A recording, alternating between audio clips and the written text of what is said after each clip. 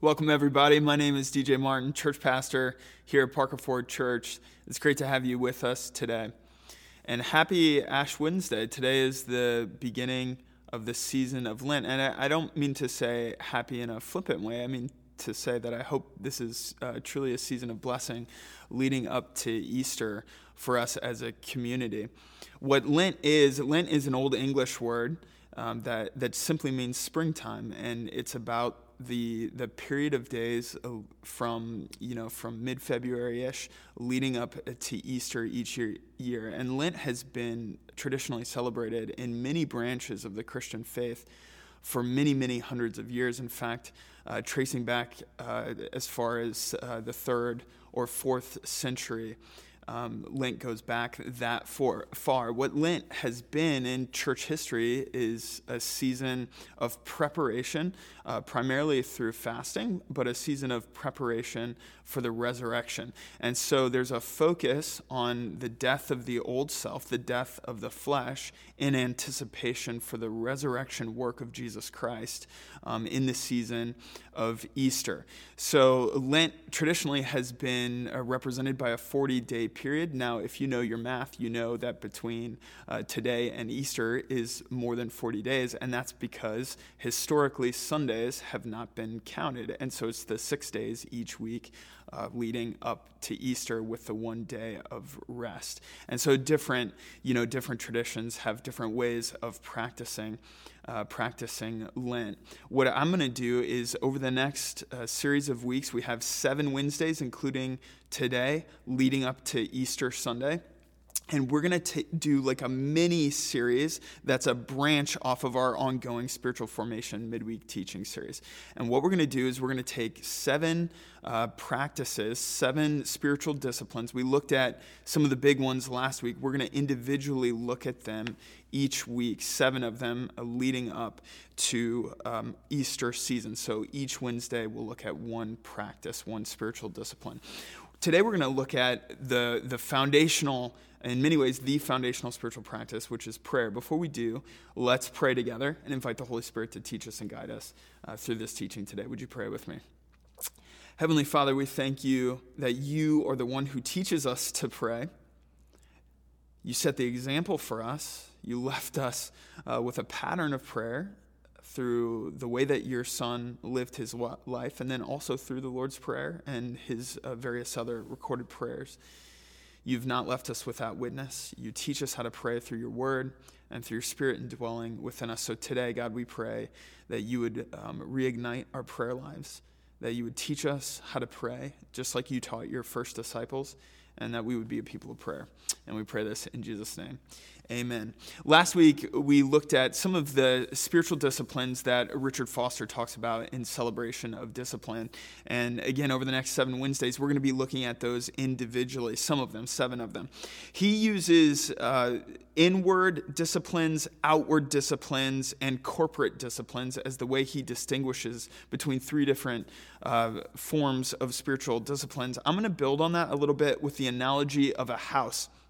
Some of you know that recently my house had a flood in it because our dishwasher broke and flooded our kitchen and dining room and basement. And so all our flooring got torn up and in our first floor down to the subfloor. And even the subfloor is going to have to be replaced in portions of our house. And that's had me thinking about the structure of my home. And so the way that I'm picturing this, and you can see it on the slide here, is I've broken up the 7 disciplines that we're going to talk about into foundational disciplines. So the foundation of the house underneath that the average person doesn't even know is there or doesn't see because it's sort of in the secret place between you and God.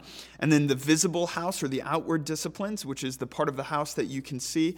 And then the dinner table where everybody gathers around. You know, the beauty of the dinner table is not when you're sitting there by yourself. The beauty of a dinner table is when it's filled, when there's people all around it. And so those are the corporate disciplines.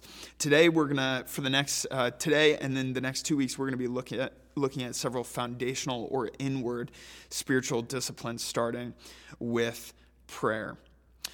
Richard Foster writes in the Celebration of Discipline, he says, prayer catapults us onto the frontier of the spiritual life. Of all the spiritual disciplines, prayer is the most central because it ushers us into perpetual communion with the Father. Let me read that again. Prayer is the most central because it ushers us or welcomes us or calls us, beckons us into perpetual communion with the Father. To pray is to change, he writes. Prayer is the central avenue God uses to transform us. If you want to be a different person, if you want to be formed into the image of God, the central avenue through which God performs that transformative work in our lives is through the act of continual, constant prayer, the discipline of going to God in prayer. When the first disciples were following Jesus, they noticed something about him. And they noticed a lot of things about him that was different than other rabbis or other teachers. But one of the things that they noticed about him that was radically different than other rabbis or other teachers of the religious law or of the Torah was that Jesus had a prayer life that was very, very unusual, a prayer life that was different. You know, Jesus talks about in the Sermon on the Mount how the leaders, the Pharisees, the spiritual leaders, they love to pray in public places where they can receive the adulation or the praise of men for their flowing and flowery and beautiful prayers. Jesus didn't pray like that. Jesus would withdraw to a lonely place to pray. Or when he prayed in public, they were typically extremely simple prayers, like at the resurrection of Lazarus. He prays this very profound, simple prayer. Jesus' prayers were not like the other rabbis, and his disciples noticed that. They noticed that his prayer life was different. It was unusual. And so one day, it says in Luke chapter 11, this is one of those profound moments where the disciples really got it right. We see a lot of stories, just like in our own lives, where they got it wrong, where they made the wrong assumption or had the wrong motivation. But this is one of those times when they had it right. In Luke 11, in verse 1, it says, one day Jesus was praying in a certain place. So Jesus is praying, and his disciples are observing him. It's probably a lonely place, not a lot of people around. And he's praying, and when he had finished, one of his disciples, we don't know which one, but one of his disciples said to him, Lord, teach us to pray, just as John taught his disciples. Now, one of the reasons we know that this was the right request, that this was the right question, this was the right thing to pursue in Christ, is that he immediately teaches them. He immediately goes he doesn't say, no, that's not the right question. He answers this request right away. So one of the disciples says, Lord, teach us to pray. And he said to them, when you pray, say, Father, hallowed be your name. Your kingdom come. Give us each day our daily bread. Forgive us our sins, for we also forgive everyone who sins against us, and lead us not into temptation. This, of course, is a form of the Lord's Prayer, which also shows up in the Sermon on the Mount in Matthew chapter 6. Here, it's slightly different, but the heart of it is the same, beginning with the praise of the Father. Father, you haven't left us as orphans. We're not spiritual orphans. We're walking in intimacy with you.